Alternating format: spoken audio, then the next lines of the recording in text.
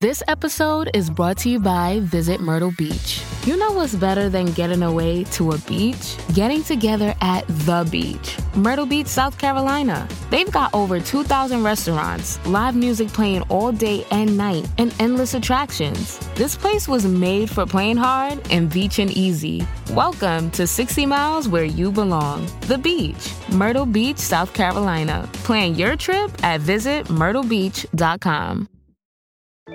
Elevate every morning with Tommy John's Second Skin underwear.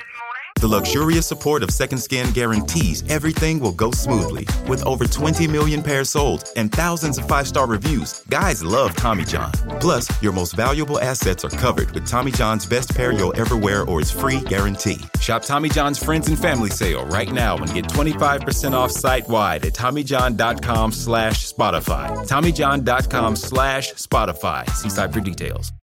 Look, Bumble knows you're exhausted by dating. All the, must not take yourself too seriously, and 6'1" since that matters, and what do I even say other than, hey? Well, that's why they're introducing an all-new Bumble, with exciting features to make compatibility easier, starting the chat better, and dating safer. They've changed, so you don't have to. Download the new Bumble now. What must people think? What must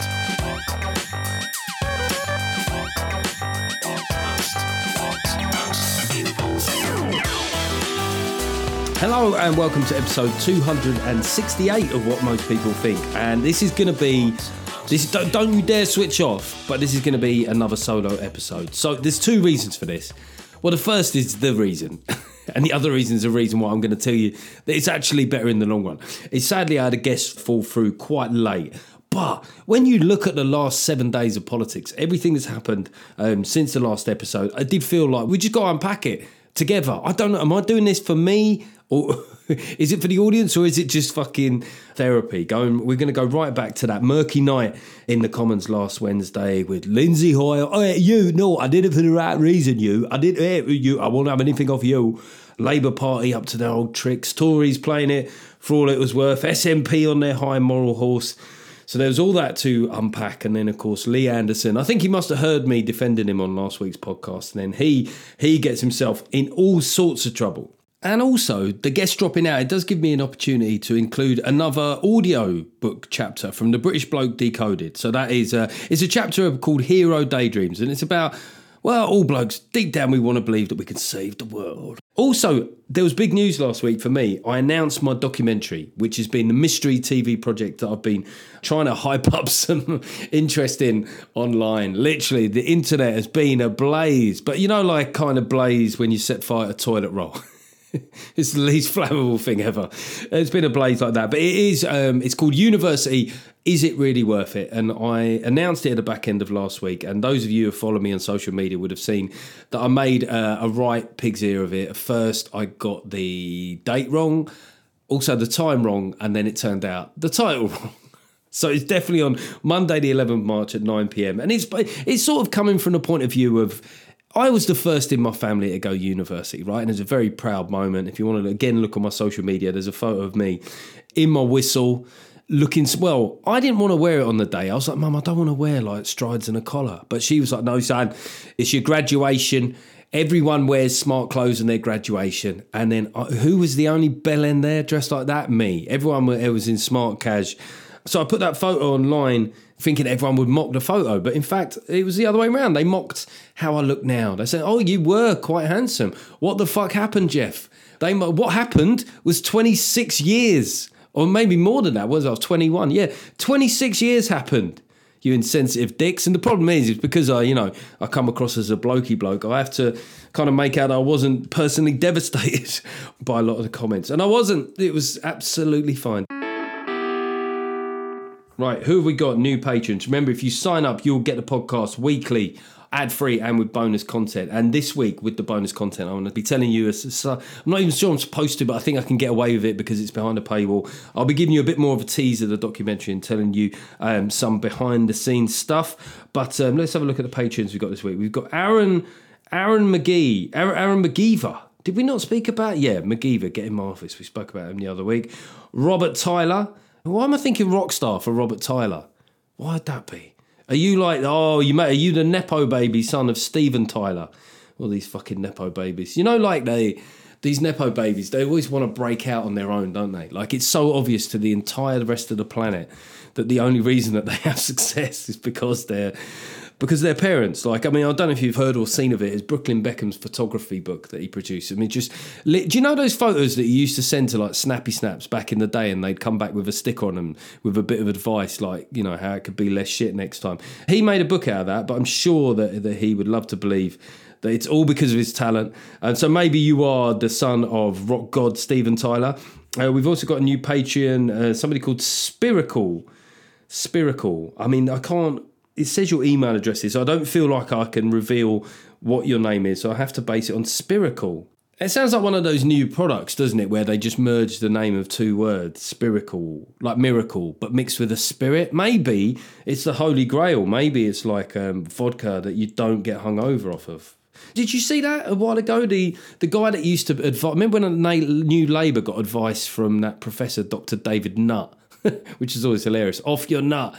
And he advised that ecstasy was no more harmful than riding a horse or something. It was a bit of a weird comparison.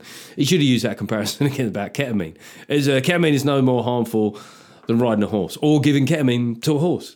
Then what was it called? Stevia, Spirica? Again, it was one of these names where they use word roots to evoke, you know, like if you invented a new laxative, you'd call it Laxicum. Or Laxicor. Laxicor sounds like an evil corporation that are trying to make everyone shit themselves. But anyway, Spiracle. We've also got Joel Davis. Joel. Please don't take my man.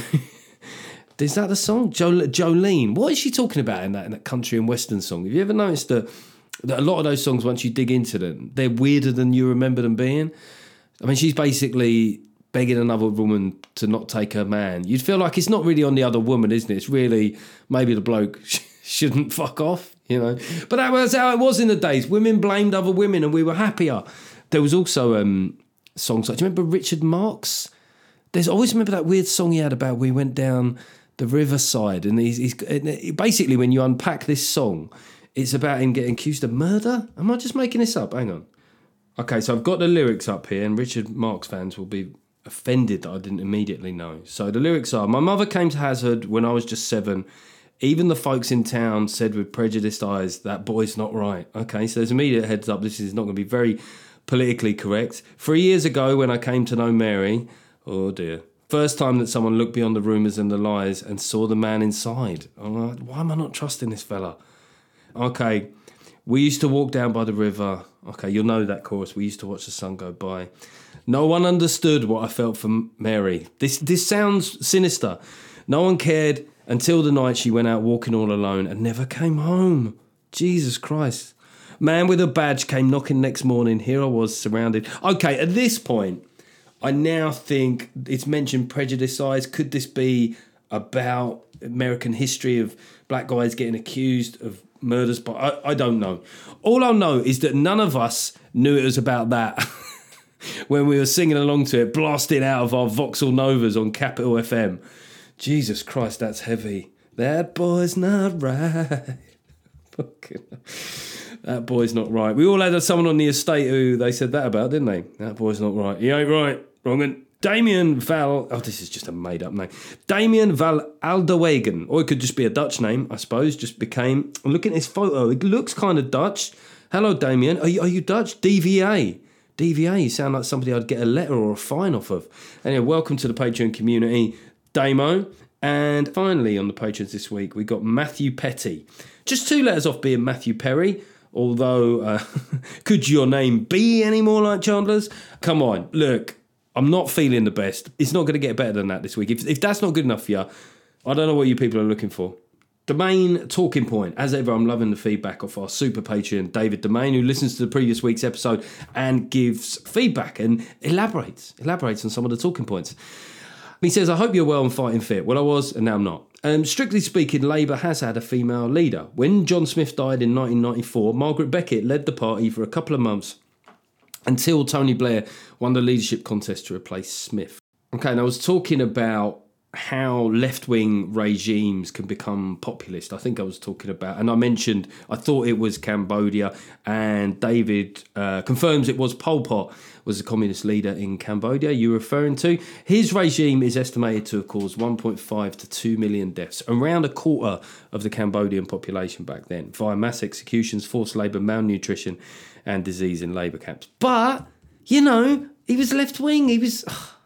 Come on, guys. He was trying his best. He was left-wing. I mean, if that had been a right-wing guy, I mean, biggest evil we'd ever known. But he was just trying to make life better. What most people think. Okay, thank you. The thank you is to Premier Inn. Now, I did give a heads up last week that I was going to, I was going to throw some money at the problem. I was away 4 days and I just splashed out. I went up a notch, took it up a level and went to a Premier Inn. That doesn't mean I've abandoned Travelodge for good. It was just... They had a deal on the Premier Inn and shit. I mean, look, I was in Derby. Whereas Derby's great, man. Derby, I don't think much else happens in Derby because the audience seemed... It was good vibes for a Wednesday, man. Thursday was in Kendal, was it? Yeah, Kendal, very nice there, very nice. A lot of couples in matching sort of mountain wear, but not walking mountains, walking small hills, but it was nice. Not at the gig, obviously, but just walking around. Is it a tourist place, Kendal? It seemed like it might be. Then Lancaster on Friday, a really wicked crowd there. Then Middlesbrough on Saturday. And Saturday, I mean, Middlesbrough, my God, that's a punchy town, isn't it? Jesus Christ.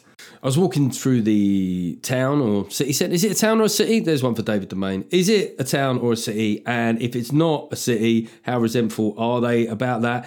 And if it is, when did it happen? And I was walking to the venue and the pubs in and around the venue, like at 6:30, they were like peak time on a long, hot bank holiday weekend. There was punch-ups, people being thrown out of pubs, people being thrown into pubs in some cases. It was like sort of like a barroom brawl in Blazing Saddles. So the gig was lovely, but I felt a sense of peril. But I had Premier Inns, so this is the main point. I had Premier Inns. And the thing is the bath. It really comes down, a lot of it is down to the bath. The bath... It's a proper bath. It wants to be bathed in, doesn't it? It's deep. You can lie in it. The taps, you can do them with your feet. It's the temperature controls are very welcoming, you know, whereas the Travelodge bath experience is just not... It's basically, it's a warning, isn't it? It's just saying, don't bother, mate. Don't bother. Like, it's too short. It's too shallow. The taps are fucking weird. It's just saying, don't even think about it. Unless you're a 4-foot man with a pigeon chest, you will not be able to cover yourself fully with warm water. So look, I will be back at the lodge this week. I'm on tour this week in Wednesday. I'm in Newport. And then Thursday I'm in Tewkesbury. So I'll be doing Travelodge. And then Friday, the Stevenage show is sold out. I'm back at Leeds. Back at Leeds, by the way. Why? How has this become a plug for my fucking shows? I'll probably plug them again later. But yeah, the bottom line is, it was nice to see how the other half live at a Premier Inn. It felt good.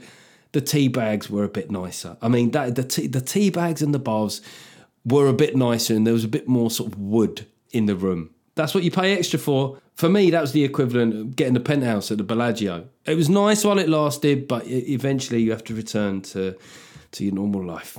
The fuck you is sport, right? So sport it's a form of gambling, isn't it? And I've had a bad week of sport. The England test team, who won the first test in India, and it was a miracle, and have played well in patches, perhaps thrown it away a little bit sometimes, but they looked like they were going to win the fourth test, but they fluffed it completely. You know, India are a good side, but they fluffed it. And then AFC Wimbledon, you know, it's happened a few seasons running now, is that after January, we struggle a bit, injuries, selling our best players, and then the problem is, right, is once upon a time, particularly with your football team, when you lost, you'd be there in the ground, you'd have that feeling, all the shouting, all the angry people, all the men that have got other stuff going on in their lives but can't confront it head on, so they consolidate all of their monthly emotions into one affordable screaming session at a football match, right? And then you go away. But now the problem is that if you're signed up to all these forums and these discussion, you know, like these places, it's like you get the moany twat behind you, but he follows you around all week. Go, well, we should sack the board, sack the manager, sack the club. They don't want it. They don't care. They don't like that, just because they can't deal with the disappointment. And you have to think that if those blokes were in charge of football, I mean, just what state would the game be in? Just sacking managers every third week. Just they'd be more like agency staff. You know, like when you go to a corporate event and there's those youngsters there who've basically been told, wear a white shirt and black trousers. they would have all the employment stability of agency staff. And I sort of think about why blokes do this. And I guess it is hard, isn't it? Because there'll be a lot of blokes that find that they don't or they can't really articulate the problems in their lives, you know. It's much easier, isn't it, to scream at a manager, just scream, "You don't know what you're doing, Jackson," rather than say, "You won't even look at it anymore." You know, or to say, sack the board, or like, rather than, "Well, we haven't really had sex since the third baby." You know, it's all a process of projection for men. And I think it's healthy that blokes do have that, right? You can't just say, "Well, that's unsatisfactory. They should stop doing that and they should suddenly excavate every last feeling they've ever had." But the problem is that my response to losing a football match is I just want to quietly endure my own disappointment. So I've just realised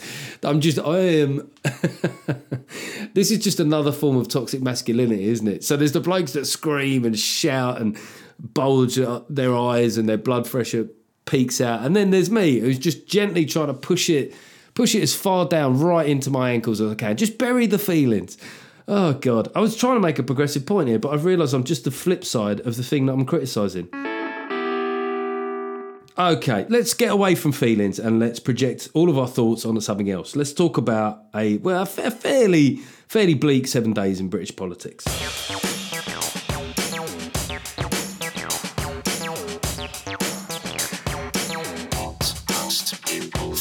All right, so let's dial back let's set the Back to the Future DeLorean back to Wednesday of last week. So it was Opposition Day, which I'll be honest, most people wouldn't have been aware of what the fuck this was until it happened. I know what opposition day means, like upside down day. You know, like when women dress up as men and men dress up as women, you used to have that sometimes down at your local. Although some people would say that's just society now, right? Hey, is this thing on? So the SNP had the chance to set the agenda, right?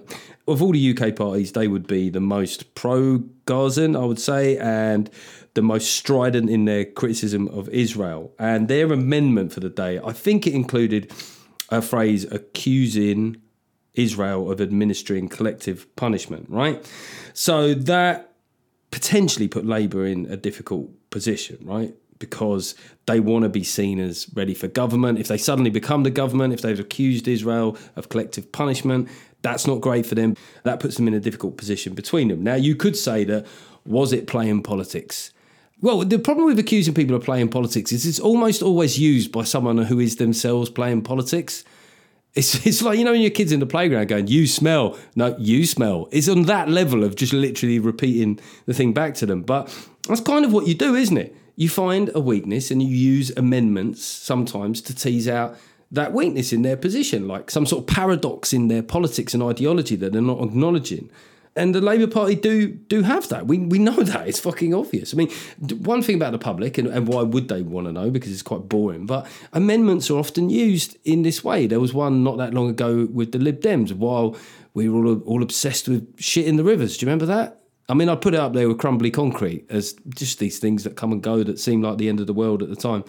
And the Lib Dems basically had an amendment, I think, was that we should have no more shit in our rivers and seas. But the practical reality for that from the government was that if you stop that immediately, it would basically bubble up back into our houses. So the Tories effectively voted against having that happen, but then Labour and the Lib Dems said that the Tories have just voted for shit in the seas. It just sounds so childish when you say it, but that was fundamentally what happened. And then, you know, obviously the GTTO movement, who just want to perceive the Tories as evil, saying they actually want this. They want shit. No, they might be facilitating a situation where more of it happens than usual, but I'm not sure even they in their maddest moments would want it, right? So Labour in a bind. Lindsay Hoyle, I mean, I'm not saying this is a great Lindsay Hoyle, but you just get someone who just sounds a bit distracted. Right, shut up, yo. He selects the Labour amendment, right? The SNP kick off. The Tories are kicking off, though. There are some rumours that the Tories kick off is a bit more performative than the SNP's one, given that the Tories might have lost their own amendment. I don't know. But I will say this, right? If you've sort of got the Tories and the SNP acting in unison in being furious, then maybe it was breaking protocol wasn't the right move, right? So subsequent to that, Lindsay Hoyle, he comes back to the Commons and he's emotional. He's emotional. I mean, but there's people saying a clearly emotional Lindsay Hoyle I think the geezer wakes up emotional, doesn't he? And he apologised. I mean, what else can you do, really, when people are walking out and, there's vitriol and it's all kicking off in the comments. Very reminiscent of the meaningful votes and Brexit and so on. It really took me back. But it sort of spared Labour's blushes in a way. And I've got to say one thing, the way that politicians conducted themselves, there was a lot of unedifying things. The Labour frontbencher, Lucy Powell, really wound me up. The way she stood up and tried to parlay it. Because the thing is, if you've got the Labour and the SNP Tories and the SNP walking out together, you think, maybe don't sort of stoke this any further than it needs to be. But then she says, well, the government, they've decided not to govern. Oh, really, Lucy? Is that what it is? And there was this clip that I clipped up into a little bit, just for a laugh, by the way, because there was a moment where she said, well, at this point, they're just embarrassing themselves. I would just say, when you're on the front bench of the House of Commons, just don't say anything that it would be seen to be a standard line for a supply teacher. This episode is brought to you by Visit Myrtle Beach. You know what's better than getting away to a beach? Getting together at the beach. Myrtle Beach, South Carolina. They've got over 2,000 restaurants, live music playing all day and night, and endless attractions. This place was made for playing hard and beaching easy. Welcome to 60 miles where you belong. The beach. Myrtle Beach, South Carolina. Plan your trip at visitmyrtlebeach.com. Wyndham Hotels and Resorts makes travel possible for all. Whether it's the long haulers looking for a great cup of coffee, a roomier rest for the on-a-whim road trippers, or a place to make summer memories with the whole family. No matter who you are, where you're going, or why, with 24 trusted brands to choose from like La Quinta, Days Inn, and Super 8, your Wyndham is waiting. Get the lowest price at WyndhamHotels.com. Restrictions apply. Visit website for more details. Elevate every morning with Tommy John's Second Skin underwear.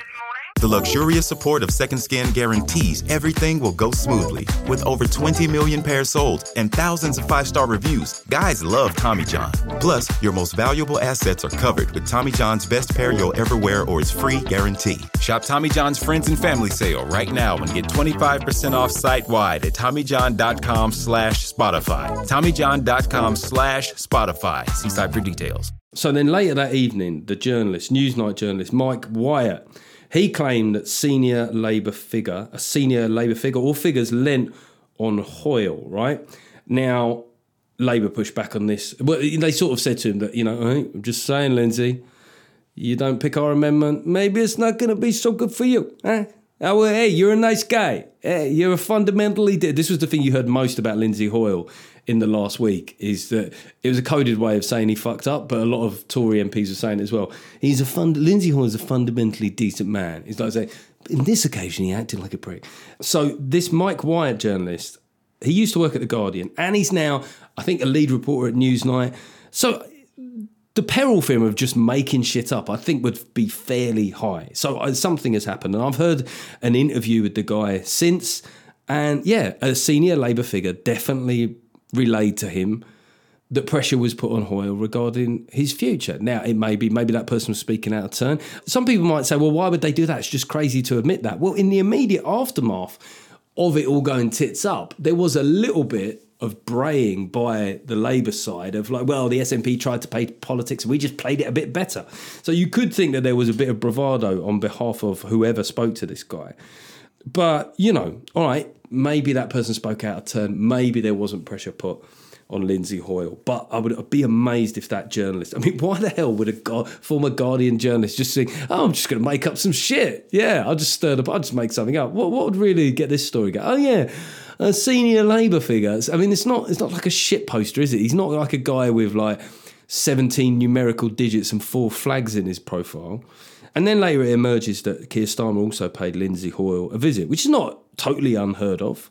Whips, politicians, and Lindsay Hoyle said, I have an open door, anyone can come and speak to me. But, quite likely Starmer to be the future PM. Paid him a little visit. Again, this is all sounding... Lindsay, Keir just like to pay you a little visit. Have a little bit of... just a sit down, a little parlay. So you got to ask yourself, right? So Starmer reportedly said to him that a lot of his MPs are being harassed, intimidated, and possibly under threat, right? That is true. That is happening, right? That's also a big issue in itself, which we'll come to. What you got to ask yourself, do you think that was Starmer's only motive for going to Hoyle to put pressure on? Maybe it wasn't. Like I say, I've got a certain cynicism about this guy, but maybe it's PTSD from Tony Blair. I don't know, right? So Hoyle stuck to the fact that he was just doing it to protect the house. I'll do it again. So he apologised, but kept saying he'd do it again. So it's not really an apology, is it? He says, I'm sorry what I did. I'm sorry. I'll fucking do it again. I'll fucking do it again. And right, say we're being charitable. We take Hoyle at face value, right? We also take Keir Starmer at face value. The problem is it's not unreasonable for the public to then deduce from that, and look, by the way, I get it. The Tories, were trying to play this for all it was worth. They wanted to see Labour put in a difficult position. I get all of that. But that is within the normal realms of how politics operates, right? And the SNP were entitled to be annoyed because protocol was broken and it disadvantaged them. What was done was out of the ordinary. So, yes, they played it for all it was worth, but they weren't the ones that were the subject of protocol being broken. Now, the problem for Labour is the legacy of what happened is it's quite a big deal. There's a suggestion there that a future Labour government might not be able to legislate with a free hand because aspects of their supporter base might intimidate or harass or worse their MPs, right? Because if Starmer's being honest, that is essentially what he's implying. And people like to act like Starmer's this grown up in the room, he's like, just Keir, just good old honest Keir, just dealings with a straight head. Look, I just want to fundamentally decent. Okay, fine. He's also quite inexperienced. He was only come in the Commons in 2015. So it could well be that he hasn't really thought beyond this. The implication is that on certain foreign policy issues or potentially culture issues, that he can't legislate with a free hand. So, right, even if I'm trying to be as charitable as I can to the Labour side of this, but that is one big question that emerges out of the whole sorry affair. What most people think. When's he going to talk about Lee Anderson? I'm going to talk about Lee Anderson, right? It did feel, after I got stuck my neck out for Lee, right? Listen to his podcast with Matt Ford, and I still maintain he come across well. All the things I said about him stand. I think it's important to have people with his working class background, his experience, all of that stuff, right? But what he said on Friday, the story had been rumbling around in the media, the implication that Labour were unable to respond to certain things because of how aspects of their supporter base might respond. And then Lee Anderson is on GB News, and he said that he didn't think that Britain was in the grip of Islamists, but he thought that Khan was, right? Now, so straight away, and some of you won't like this, I think he went too far, right? Because, look, the truth is there'll be plenty of people that would agree with what he said, but what's the direct proof of what he said? Now, if you think he's in the pay of Islamists, how does Khan's... I really am... This is where I'm fucked off with Lee Anderson, for making me indirectly defend Sadiq Khan.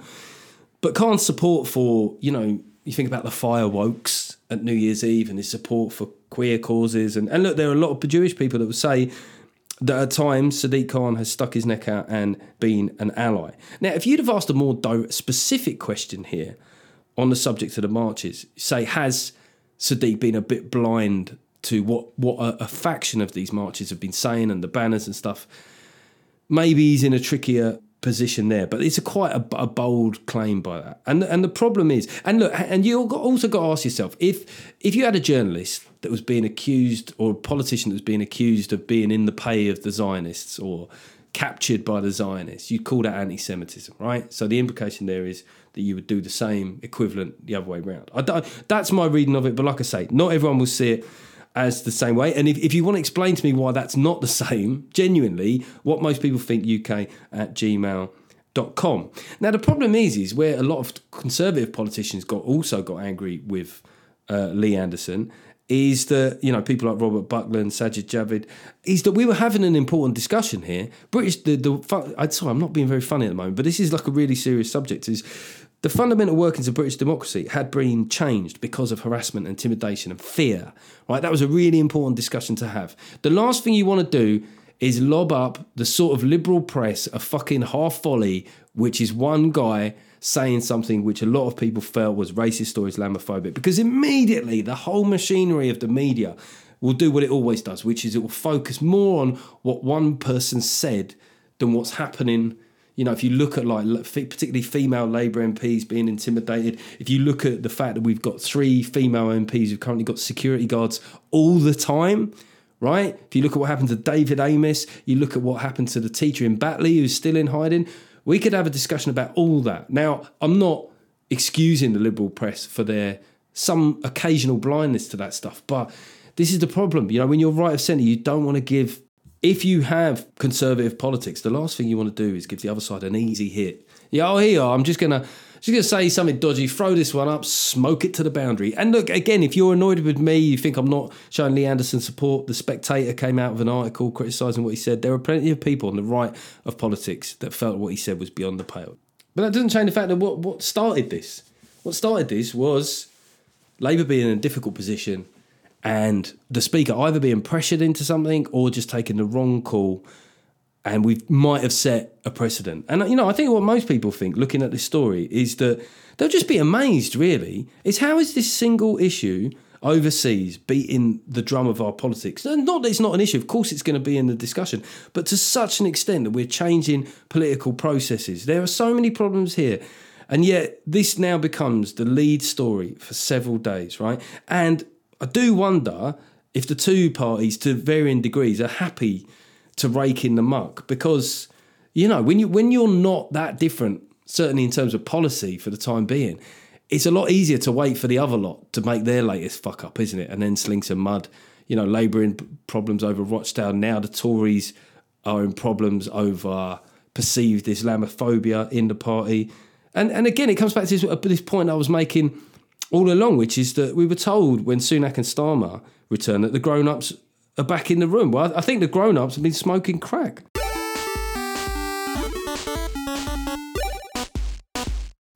Okay, right. I usually try and get a few more jokes into stuff like that, but I don't know. Maybe I just needed to unpack that all for myself. What do you think? Would you agree with some of it, all of it, none of it? No cut. You change. You shill. Oh, I guarantee you any money that there'll be people from both sides who think that I haven't laid in hard enough to the other side. But let me know what most people think, UK@gmail.com. As I say, the tour goes on until the end of April. And let's just have a quick look at some of the dates that are coming up. Let's rattle through them. Newport, Tewkesbury, Stevenage, Leeds. Winchester, I think it's sold out now. Worthing, big room, but selling well. Bath Comedia. Oh, Bath Comedia, you lot going to come? Yeah, you got to get an extra seat for your pashminas. Ain't ya? Bath, that's what you like, pashminas. Vegans and pashminas. Coventry, that sold really well, man. I don't know what it is about my mundane Travelodge-based existence that would appeal to a city like Coventry, but I'm going to be at the Warwick. I mean, they say Coventry is at the Warwick Arts Centre. Warwick is a separate place as far as I know. The Ipswich Corn Exchange, that I think we're getting on for 500 people there, so do get in there. Bristol, Redgrave Fair, that's nearly sold out. That's an extra date there. Nottingham, I think that's also nearly sold out. Chester, that has sold out. Crewe, first ever tour date at Lyceum Theatre. I don't know anything about Crewe. All I know is that Dario Gradi managed their team, and then was there issues of noncery with their football. Yeah, anyway, moving on. Shrewsbury, back in Shrewsbury, the place with the strange little toll bridge, the 20p toll bridge. And then I always say this, and I say, did I dream that? Yeah, it's got a weird little toll bridge at 20p. It's almost, you know, one of those things that's offensively cheap. You go, just make it 50p or a quid. It's actually worse that it's 20p. It feels like you're just doing it to be a knob. Crawley. In Crawley, first ever, Toolshed in the big room there. Again, we're up to 500 there. Reading, the Concert Hall Reading, also up, getting up for 500. Dublin on Thursday, April the 11th. I'll be doing a premiere in there as well, you know, because it's going all right. And then Friday the 12th April in Sale in the Waterside Theatre. Redditch Palace Theatre. I mean, every time you do a theatre called Palace Theatre, I don't know what it is, and I love doing the Southend Palace Theatre and the Mansfield Palace Theatre, but I have to say, the issue, the areas in and around there, yeah, a lot of chicken shops and nail bars. Peterborough, the Key Theatre, I think that's sold out now. The Tivoli in Wimborne, Southend is nearly sold out, although people might return their tickets after all what I just said. Wellingborough is coming up towards the end of April. Ilkley, that's a fucking long old way there. But hopefully I'm selling well there, I haven't checked. Southport. Soft. What's that? The softer version of the Scouse accent. Maybe they vote Tory, but they don't talk about it. Is that right? Probably. Is there any concern? Every once in a while, you do see that there's a Tory MP in a weird area where it'll be like South Liverpool. You know, what the fuck? It's like, you know, when you find out, like in my ignorance, and I'm not saying this is okay, but you know when they said a Christian church was bombed in Baghdad, and you're like, yeah, I totally knew there were Christian churches in Baghdad. Yeah. But deep down you're going, I thought that there were none anywhere. We're the only tolerant ones. And then the last day of the tour, Sunday the 28th of April at the new Wimbledon Theatre. I don't know how long they're going to call it that. I mean, it's the same Wimbledon Theatre that I grew up with, but I hope to see you out on tour. Okay, now let's do a chapter from the audiobook. Have you got a cup of tea? Got a nice biscuit? Maybe a little ginger nut? Or Elaine, as you call her? That was such a shit joke. Look, let's hope the chapter is better than that. This is from the British Bloke Decoded, and it's called Hero Daydreams.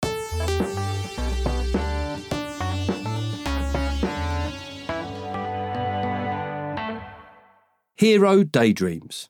10% of British men think they could beat a chimpanzee in a fight with their bare hands. There's long been a stat doing the rounds which claims that men think about sex once every 7 seconds. I've always been a bit doubtful about this. It doesn't allow nearly enough other time for all the other silly bollocks blokes routinely contemplate. One mental preoccupation I've never seen much written about is our tendency for hero daydreams. A recent poll by YouGov suggested that 34% of British men felt they could land an aeroplane with no training, but with the qualifier that they'd have some support from air traffic control. The figure for women was half that. I like the caveat about air traffic control, which seems to suggest, hey, we're not saying we wouldn't need any support, it's not like we're deluded.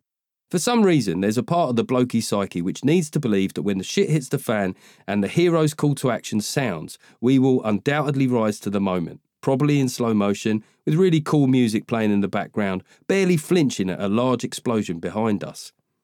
Landing planes isn't the only high-pressure situation where many blokes back themselves. Just under 10% of British blokes think they could win a fight with a chimpanzee. Get real, fellas, we've all been to the zoo. Having seen the upper body strength of those lads as they swing effortlessly from tyre to tree, there's no doubt in my mind that in the event of man versus chimp conflict, my swaying dad bod wouldn't give the alpha male too many sleepless nights. It's not just a contrast in general physical condition. Animals fight differently. They don't run their actions through a rational prism wondering if they'll get arrested or thinking, will this inflame my carpal tunnel? In the world of fight or flight, they don't leave anything on the table. Forget chimps, even a badger with nothing to lose could pose a formidable opponent. Around 13% of men think they could beat a large dog in a fight. I have some form in this matter. When my cockapoo, Lily, you shut up, it is a manly breed, was about 6 months old, I was out walking her when I spotted coming towards me a man who seemed like he might be a little bit drunk, which at midday on a Tuesday wasn't a promising sign. Another red flag was the fact that he had a Staffordshire Bull Terrier by his side and the dog wasn't on a lead. I know there are many people who love Staffies and will defend them to their dying day, but the breed has form. All dogs can have a bad day at the office, but when Staffies do, it's backed up by 3 stone of muscle and teeth. The man suddenly put his arm out to the side and the dog promptly sat down, so I thought, fair play, it's clearly a well-trained dog, and felt guilty about my prior breedism. Then the fella walked off and the dog didn't follow. It wasn't his dog. The hand gesture and the dog sitting was mere coincidence. The Staffy was now looking at my diminutive Lily like she was either an enemy or lunch. Suddenly it started attacking her. At one point it had Lily's whole head in its mouth. I tried to intervene and ended up on the ground wrestling with the two of them. I eventually got the dog's jaw free and Lily ran across the road into a neighbour's garden. I was left holding the Staffy around the neck when it slowly turned to look at me, but luckily it didn't have the taste for man flesh that day. It broke free and chased Lily into the garden. I followed in hot but reluctant pursuit. I spent several minutes trying to get between the Staffy and my precious Lily. I've tried to block it out now, but I think I was screaming my dog's name in a very high-pitched voice. I've often wondered what this must have looked like to passing drivers. The grass in the garden was high, and they may well have only seen a deranged-looking man hopping about shouting the word "Lily!" like a mad horticulturalist. I was eventually able to scoop up my poor terrified pooch and started walking away. The Staffy was hectoring me in that manic way feral bullies do once they tasted blood. I eventually walked past the car wash and told the staff what was happening and left the beast to them. God knows what I expected them to do with it. I strode off with Lily in my arms. Even though I'd been screeching and possibly crying a bit, my mind's eye had rendered me as Bruce Willis in Die Hard. I got Lily home and thought she might be traumatised, so she'd probably see a vet. The vet checked her out and reassured me that she was fine. I had a few cuts and bruises, but moreover was wide-eyed and still shaking. The vet smartly realised who really needed the attention. "Are you okay, Mr. Norcott?" I'm fine, I replied too quickly. I'm just worried about Lily. She nodded, then asked me to sit down and went to make tea with several sugars in, a part of the story I'd never share with my mum. I still proudly sport a scar on my left wrist from this encounter. Sadly, for the purposes of my hero delusions, it wasn't from hand-to-paw combat with the dog, but from contact with the pavement I launched my 13-stone frame onto. The truth was, Bruce Willis was nowhere to be seen. Maybe it's all the superhero films we watched growing up, but the idea of saving everybody is intoxicating. I remember when I was in Afghanistan entertaining the troops. I don't like to bring it up. I won a medal, 5 tours, 3 of which were on forward bases. I was on a Chinook which was circling high above Helmand province, and there had been reports of hostile activity below. My mind went to a very strange place. During the time we were circling, I engaged in one of the most ridiculous daydreams I've ever had. I imagined the Chinook got hit and we went down in enemy territory. Not only would I survive, I'd somehow seize the rear gunner position and provide covering fire for the RAF mechanics as they tried to get the aircraft going. This is deluded enough in itself. I might not even have had the upper body strength to remove the safety catch, but the worst of the narcissism centred on what would happen after we were rescued. I'd nobly refused to take any public credit for my act of heroism. I actually played out myself shunning the dictaphones of assembled reporters at RAF Bryce Norton upon my return, choosing instead to run towards my family. My daydream was punctured when real-world Jeff was still in that Chinook and had become so dizzy with all the circling that he needed to be violently sick in a soldier's helmet. The truth is, blokes never grow up, so hero daydreams are a natural legacy of our flights of fancy as small boys. I remember watching the first Superman film, the costume, that theme tune, the modest way he'd never take any credit, the fact that even the bad girls loved him too. I'd secretly pull my shirt open the way Superman did. There was also something intoxicating about the Clark Kent-Superman dichotomy. It planted in a young boy's mind that no matter how plain or nerdy you might seem, there was a lot more going on beneath. Sadly, that was where the cultural parallels ended. One implication of American cinematic dominance is the superheroes we worship all tend to roll their R's. There are barely any British superheroes, with the honourable exception of Banana Man. The closest we come are guys like James Bond and Sherlock Holmes, which makes sense, as if there was such a thing as a British superpower, it would almost certainly be sardonic wit. Plus, I'm not sure the Americans have ever heard of Mondeo Man. Recently, I got to be the hero and protector I've always hoped I would, should the moment arise. Maybe not enough to earn the Victoria Cross, but good enough for me. I'd taken my son to watch AFC Wimbledon playing Colchester away on the 27th of December 2022. We were sitting behind the goal and the players were warming up. They were pinging the ball pretty hard and several shots had already seen fans diving for cover. I thought about a couple of viral clips I'd seen of dads at baseball matches who, when the ball was coming towards them, had selfishly got out of the way and allowed the ball to smash into their partner or child. What an awful thing to exhibit. To demonstrate to the world that when it mattered, you abdicated one of your primary male functions to protect. I wondered how the women in the bloke's family felt about him after this, and whether or not he was still allowed the honour of carving the turkey at Christmas. As I was thinking all this, a ball came hurtling towards me and my son. I don't know if it was the reflections I'd just had about public shame, but I was ready to act. I snapped out my forearm in front of my son's head and managed to angle it so that the ball not only didn't hit my son, but went up, taking the pace off it and didn't slam into the face of the old bloke behind me. There was a genuine gasp from around us, not for my reflexes, I suspect, but for the idea of what such a pacey shot would have done to a child of his size. So, I don't want any credit. No, just doing my job, man. Seriously though, if anyone could source video of that moment, I'll pay £1,000 for the footage. Genuine offer, that's why I included the game and date. Contact the publisher. Okay, that is the end of this week's podcast. For everybody, I hope you enjoyed that free audiobook chapter. Obviously, if you do want to buy the whole audiobook or the hardback indeed, it's available on Amazon, iTunes, all that sort of business. And yes, it is me narrating the whole thing. Do you think I'd honestly pay the money to get someone else in to do it? You're joking. Okay, oh my God, that was way too FM radio, wasn't it? Okay, just going to round off the show today with a couple of reviews. Remember, if you leave a 5-star review on iTunes, I will read it out. But of course, we appreciate anywhere you guys. God, no wonder they speak like this. It's actually easier to speak like this. Although you couldn't carry that over into your relationship, can you? It wouldn't work at all, would it? If your wife says, why haven't you been up the dump yet? Okay, that's a good point. Why haven't I been up the dump yet? Calling in after the break, 806-406. All right, Shania. Reviews. So I've only got one this week. It's from Groovy Limited. The headline of it is Rylan knows more than you'd expect. And then the text says, so it's 5 stars. He's really cinched it with these wonderful podcasts. So I'm guessing Ryland's cinch adverts are on my podcast. And on that note, it's a good opportunity to explain. Some people say to me, well, last week there wasn't any adverts at all. It's because podcasts have got dynamic advertising. And the reason being, if you've listened to a lot in one week, it'll know if you've heard that advert a lot. So sometimes you won't hear any, but there are always gaps on the podcast for adverts. Okay, coming up next week is another episode of this. Fuck off.